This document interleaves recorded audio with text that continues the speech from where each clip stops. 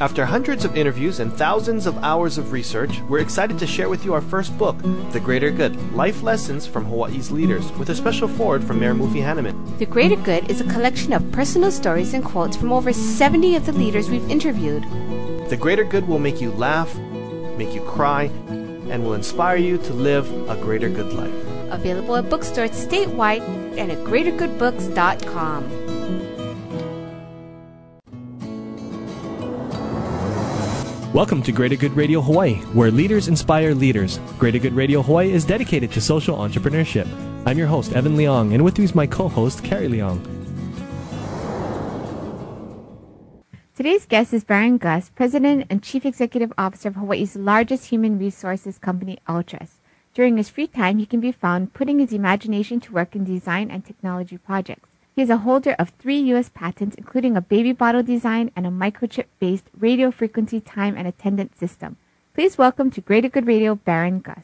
Welcome to our show, Baron. Thank you for having me. So, Baron, could you tell us how Altrus started and the history behind it? Sure. Really, quite simply, Altrus was started by my father in 1969. He moved our family from New York to Hawaii, all with the intentions of retiring and sitting on the beach. I think everyone's dream when they move from New York to Hawaii. But unfortunately, money ran out, and he also saw an opportunity. In those days, everything that came to Hawaii was brought in by ship. There weren't UPS, there wasn't FedEx. Airline cargo really wasn't what it is today. And so the shipping companies had large containers that needed to be unloaded. As a result, you needed manpower to do it. And these ships used to come in on what I call a frequent but infrequent basis, meaning that the ships would come into town, the loads needed to be unloaded, and then work needed to be dispersed. As a result, my dad founded a company called Labor Services and was all about having peak time labor available to unload these trucks and these container ships and such. And since then, that's the start of it. So it just kind of evolved from there into the PEO Sure. and all that? Well, for many years we focused on being in the blue-collar labor business, and then little by little, as the need expanded in the community, so did the services we provided. So we started with the labor, then we migrated to clerical help, and then technical assistance. And then in 1980, I joined my father, and we were doing something in those days termed payrolling. Large companies like Motorola, Frito-Lay would have people that have worked for them up to the point of 65 years of age, and their internal company policy said those people had to retire in those days. And as a result, they had great people that they wanted to continue to work for them, but they had no means to employ them.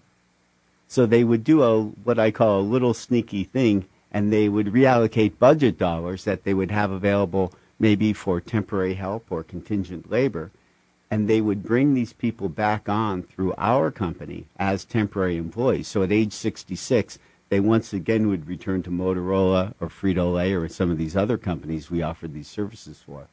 What age were you when you came to Hawaii? I was 9 years old. And then at what age did you realize that you wanted to join your father and be a part of this company as opposed to doing your own thing? Well, I think, as you know, no one necessarily starts out knowing exactly what they wanted to do. I've always been interested, as my bio has shown, in aviation, whether it be model aviation or full-scale aviation. I actually went away to college to a school by the name of Embry-Riddle in Florida, and there I studied aviation technology and received pilot's licenses and those kinds of things. And my mother was quite ill at that time, and my siblings had all gone off and started their lives. I'm the last of 4 children. And my dad basically needed some help with the family business while my mother took ill. So he asked me to return to Hawaii and help with the business while he tended to my mother's care. And I think, like many people, once you quit school, it's kind of hard to necessarily go back. But I also, at that point, realized I really had a passion for the family business. I liked what we did. And it grew. I joined my father. It was my father, myself, and a bookkeeper. And today we have over 130 employees. Before that, were you involved? Before you went to school at aviation school? Yeah, you know, my dad was very good at bringing the business home to the family. And I think that's the same with all family businesses. My dad had a very unusual life, and I love to talk about my dad more than I do myself. My dad grew up in Salt Lake City, Utah, one of 8 children, in what I would term a real immigrant family. All his siblings were born in Russia and Poland around the turn of the century. And my grandfather came over, and they were ranchers. They were meat packers back in Europe. And so they arrived at Ellis Island, like all good immigrant families do. And he basically got off the boat and said, where do they have animals? I want to do what I know how to do, ranching and meat packing. And so they said, go out west. So he stopped off in Chicago. And, of course, they already had lots of meat packers and lots of big companies. Eventually, they got off the train in the heart of the Mormon community, Salt Lake City, Utah. And here they are, a Jewish immigrant from Russia coming to Salt Lake. I think you can imagine what that might have looked like. But so my dad grew up in this meatpacking family. And during the war, he was stationed out in San Francisco in the Presidio. He met my mother, and my mother was out visiting some relatives, and they went on a blind date, if you will. But the interesting story is that my mother talked my father, this guy basically with cowboy boots and you-know-what on them, to come back to New York and join their family in the interior decorating business. So, give you an idea, the kind of salesperson. Interesting. But to prove himself, which I really find fascinating, I call my dad a true Renaissance man. The family basically said, you need to go to Europe by yourself and go buy antiquities. And again, this is after the war. Go buy antiquities and then, of course, bring them back to New York so we can sell in our interior decorating store. So here's a guy from Utah, didn't speak any foreign languages, went on the United States, the ship, taught himself German and taught himself French, and went over there for 6 months at a time buying antiques and sending them home. I think that's pretty much, he was paying his dues in order to get into my mother's family. And so he did that for a couple of years. And in New York, he was very intrigued with what was going on around him, and he got into the home building business. Eventually became very successful. IBM had just moved their world headquarters to Armonk, New York, and he got a contract with IBM to build all the, what I'll call junior executive homes out in the sticks. And in those days, I remember the number specifically. It was $39,900 was what he would sell a home for, and he would build these homes. And he was quite successful in those days at that. But then suddenly, this is in the 60s, Kennedy had been assassinated. And most of you were too young to know what it was like in those days. But the economy turned really upside down in the East Coast. Simultaneously, my mother was becoming quite ill at that time. And in the true pioneering spirit that I've explained to you about my father, my mother said, I don't want to live the rest of my life in this cold climate. I want to be somewhere warm. So for my sister's graduation present, my father sent my sister and my mother to 2 places, Australia and Hawaii, to see where we were going to move our family for this new warm climate. Well, sight unseen, my mother came out here and said, Bill, this is the place we ought to move to. So it's a little bit like the Beverly Hillbillies. So we loaded up a Volkswagen van and we moved to Waikiki. And that's the story. We drove across country. My dad, sight unseen, and was willing to make what I call the sacrifice for my mother, sold the building business, and arrived in Hawaii, like I said, with every intention to retire. And here we are today. So that was the long-winded answer to my dad always brought business home. We were always exposed to what was going on in the family and why the family made the decisions it did and we did. So business and the family situation was always around the dinner table. So when I returned back from school, I already had a pretty good dose of what we were doing. Thanks for tuning in. Stay tuned for more on Greater Good Radio. After hundreds of interviews and thousands of hours of research, we're excited to share with you our first book, The Greater Good, Life Lessons from Hawaii's Leaders, with a special foreword from Mayor Mufi Hannemann. The Greater Good is a collection of personal stories and quotes from over 70 of the leaders we've interviewed. The Greater Good will make you laugh, make you cry, and will inspire you to live a greater good life. Available at bookstores statewide and at greatergoodbooks.com. How'd he sell his company to Akamai Technologies for $3 billion? Find out at greatergoodradio.com. Who donates 6% of sales to make more money? Find out at greatergoodradio.com. How do you get 100 stores and 100 million in sales in less than 10 years? Find out at greatergoodradio.com. Who raised $50,000 in a few weeks for the tsunami relief? Find out at greatergoodradio.com. And all while benefiting the community. greatergoodradio.com. This is Baron Gus, President and CEO of Ultras. Join me in listening to Carrie and Evan on Greater Good Radio. We're back with Baron Gus, President and Chief Executive Officer of Hawaii's largest human resources company, Ultras.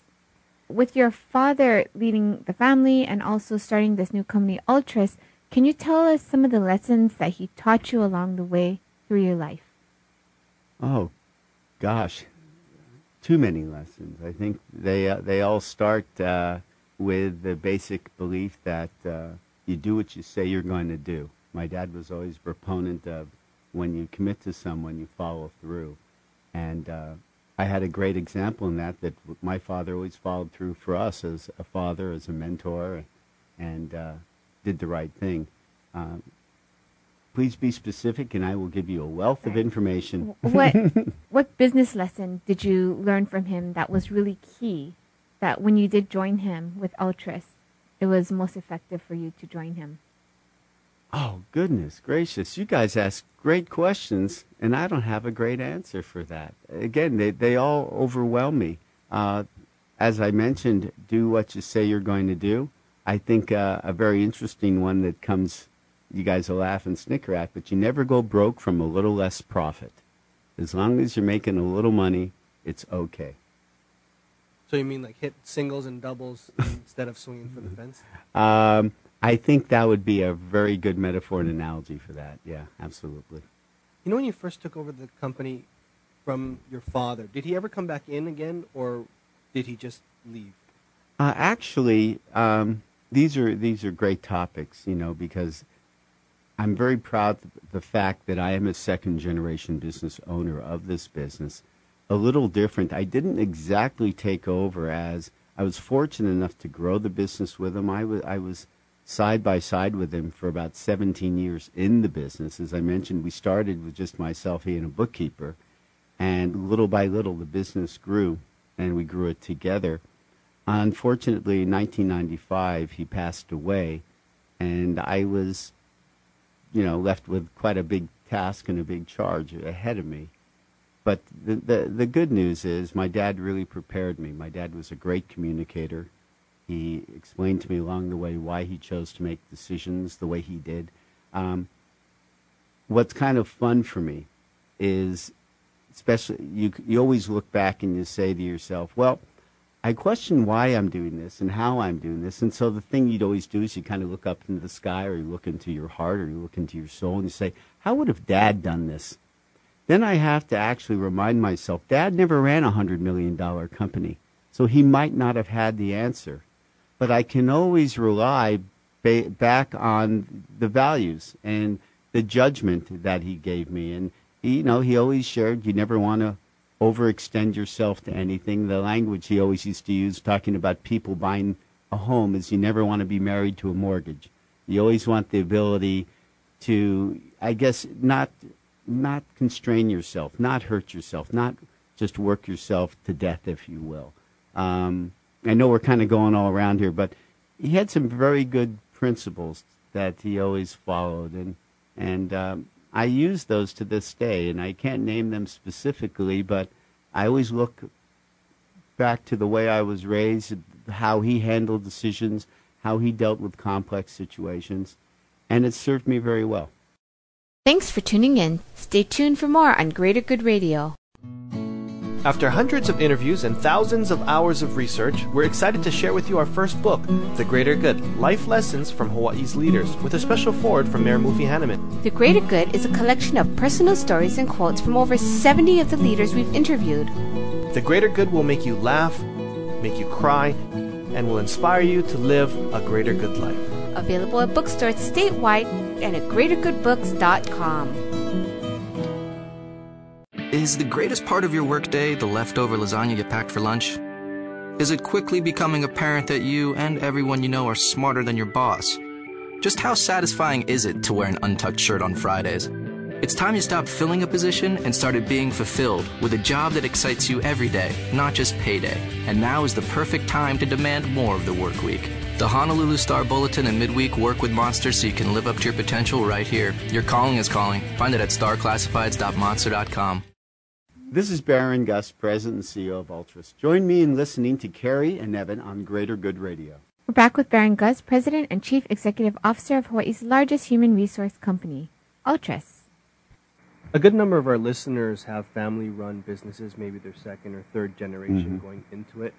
What are some bits of advice that you can give them in handling disputes? Or in terms of, you have one idea, you've got another idea. How do you get through that as a father and son and business partner?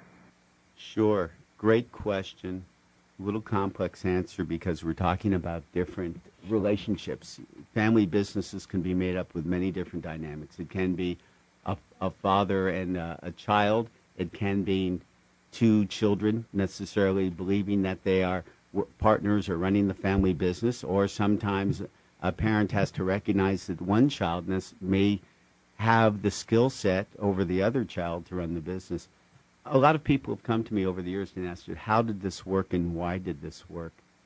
And one of the things I've noticed in a lot of family businesses that the parent themselves, they forget to tell the child what they're thinking. They forget to tell the child why they do things. I think what happens is parents assume because this is my child, this is my offspring, they're supposed to think like me, be like me, a chip off the old block. And that doesn't necessarily happen. As a matter of fact, it can't possibly happen because the child didn't necessarily have the same upbringing, the same exposure to certain things. The one thing I really would like to stress, if your listeners came away with something, because I constantly queried on this, is don't wait for things to work themselves out as a parent. It's very important that you make decisions. You communicate to your children while you're living, why you chose one child over another, why one of them maybe is better equipped. So many times I've seen the principal passes away, and then you leave two children to fight who's going to run the business. Why did Dad leave me this? Why did Dad leave you that? Communicate with your children. Let them know specifically why you've made the choices. It's going to be completely uncomfortable for you, but it's going to be a lot more comfortable for you than it will be for these children in the future when you're long gone to act as referee. Better to be a referee while you're living. Have you thought about succession to the next generation at all? And how are you handling that? Absolutely. Great question. Again, I went to work with my dad, and it was he and I. It wasn't so much. I think it was a natural form of succession that was going on there. I have 3 children as well. I am very much a realist. I look at them today, and I look at each one of their qualities, and I try to decide exactly who would be best to run this business, or how would we groom them to do so. At this particular point in time, I really want my children to live their dreams, not necessarily mine. I think it's a great dream that children can take over a family business, and I think nothing would make me more proud than to see a third generation operating Ultras and growing it into the future. But everybody has a right to follow their own dreams, and as a result, I'm not going to be forcing mine onto my children. I'm imagining I have 2 daughters and 1 son. Any one of them currently is able and capable if they choose. You also have to remind yourself that you may also have some son-in-laws or daughter-in-laws that might be just perfect for the job. But at this particular time, I'm thinking a lot about it, but I don't have the answer. So as soon as I get it, I'll come back and let you know. Thanks for tuning in. Stay tuned for more on Greater Good Radio. After hundreds of interviews and thousands of hours of research, we're excited to share with you our first book, The Greater Good, Life Lessons from Hawaii's Leaders, with a special foreword from Mayor Mufi Hannemann. The Greater Good is a collection of personal stories and quotes from over 70 of the leaders we've interviewed. The Greater Good will make you laugh, make you cry, and will inspire you to live a greater good life. Available at bookstores statewide and at greatergoodbooks.com. Neptune nights, we're feeling fine. We're staying cool on Hawaiian time. Neptune nights, the sunshine in your mouth. Neptune nights. For bubble tea supplies in your home, at a party, or business, contact Bubble Tea Supply at 948-2622 or online at bubbletea.com. Neptune nights, the sunshine in your mouth. How'd he sell his company to Akamai Technologies for $3 billion? Find out at greatergoodradio.com. Who donates 6% of sales to make more money? Find out at greatergoodradio.com.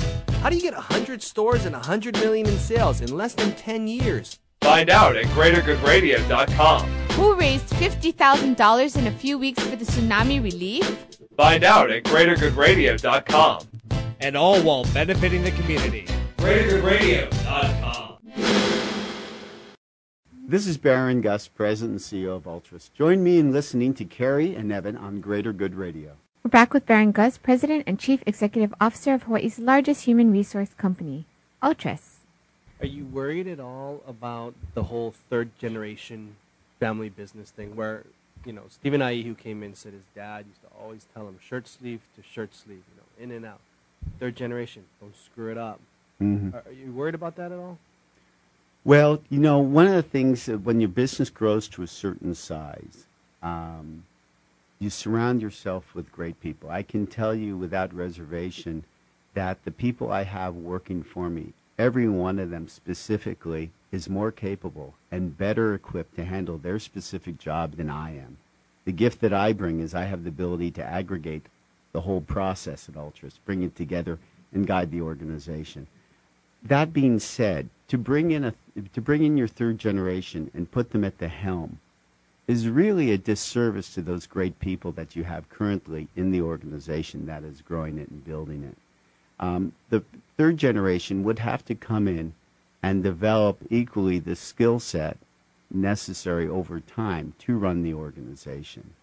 I am also a big proponent of organizations, if you can find the right leader, sharing the organization with employees through programs like ESOPs and those kinds of things. You can still keep a family leader at the top, but it allows people to take a more equity position, and I believe organizations can grow that way as well. Ultras has a really long history of giving back to the community as something that they truly believe in. Is this something that your father developed or something that you both developed together? Great question. My dad definitely led by example in that area. I remember at a young age I saw him very involved in various community programs. The first one I remember, he was a board member on the John Howard Association, and which was appropriate and befitting. John Howard used to take people that maybe were in the prison system and helped rehabilitate them and bring them into the working community. And at Ultras Labor Services, we'd help those people find their first jobs back into the community. Next, I saw him put a lot of energy and time into PAC, Parents and Children Together. I remember the first time I was asked to be on a board.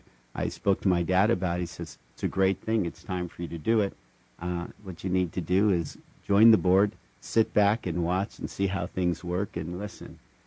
Through an evolution of time, business people always get asked to be, you want to be get things done, ask a busy person, right? You guys all familiar with that concept. At some point, you'll be asked to be on more boards than you can physically do a great job for. I think that's just a little bit of an evolution. At some point, you will find the causes, you will find the boards you choose to work on, and you'll want to make a difference. I was on a number of boards. I've always been one of those people, based on what we've talked about, I always do what I say I'm going to do. As a result, I would work relentlessly for each board, for each cause, for each initiative. I'm getting a little tired, just like everybody. But the point is, I've chosen specifically a few causes that I'm going to put my heart into and dedicate myself to long term. Because what you also need in these boards is you need some institutional memory. You need consistency. You can't just put together a plan, a business plan, a mission statement, and expect somebody 2 years from now to know what it is and follow it through. you need a board that's been there for 10 years, 8 years, whatever it may be. So I personally have chosen the Academy of Pacific School as the board. I chair that board currently. We have a lot of initiatives that we're putting in place, reorganizing, a campus redevelopment, and I want to see some of those things through. And the only way that can happen is for me to lead it and be there for quite a while. How are you involving your employees and having them share in the philosophy of getting involved and giving back to the community? We support a number of initiatives in the community. We have followed on some of my father's loves, like PACT, and so we still participate in Kids Day, where my whole company rallies on the corner of Kapiolani Boulevard and Ward Avenue. We sell newspapers on behalf of PACT. We do a blood drive every quarter with Blood Bank of Hawaii. We have the Bloodmobile come down to Kapiolani, and not only do we have our own employees participate, but we go out scouting the neighborhood, and we try to bring in employees from other businesses, and we make our facility available for that as well. Currently, the most recent thing we've done is in Hawaii, we have the Extreme Home Makeover Program, and so Hawaii Ultras has donated an extensive amount of labor to unload trucks and building materials for that project, as well as provide security for that. Our own employees as well have been volunteering over the last months to provide aid to them as well. So I'm all for that, and I will continue to do that. It's a wonderful thing. Ultras, as a PEO company, has, thousands under payroll? As an employer of record, we have about 5,000 people we employ in the community. Do you ever go into that 5,000 people and try to see how you can get them involved, or is it primarily with the core, the core staff at Ultras? Well, we do directly and indirectly. What we plan in the future to create the Ultras Foundation, and this will be a program where that base of employees, as well as the client companies that utilize our services, will be able to participate in this. I have a firm belief that small businesses want to participate in the community. They want to give. They just don't necessarily know how.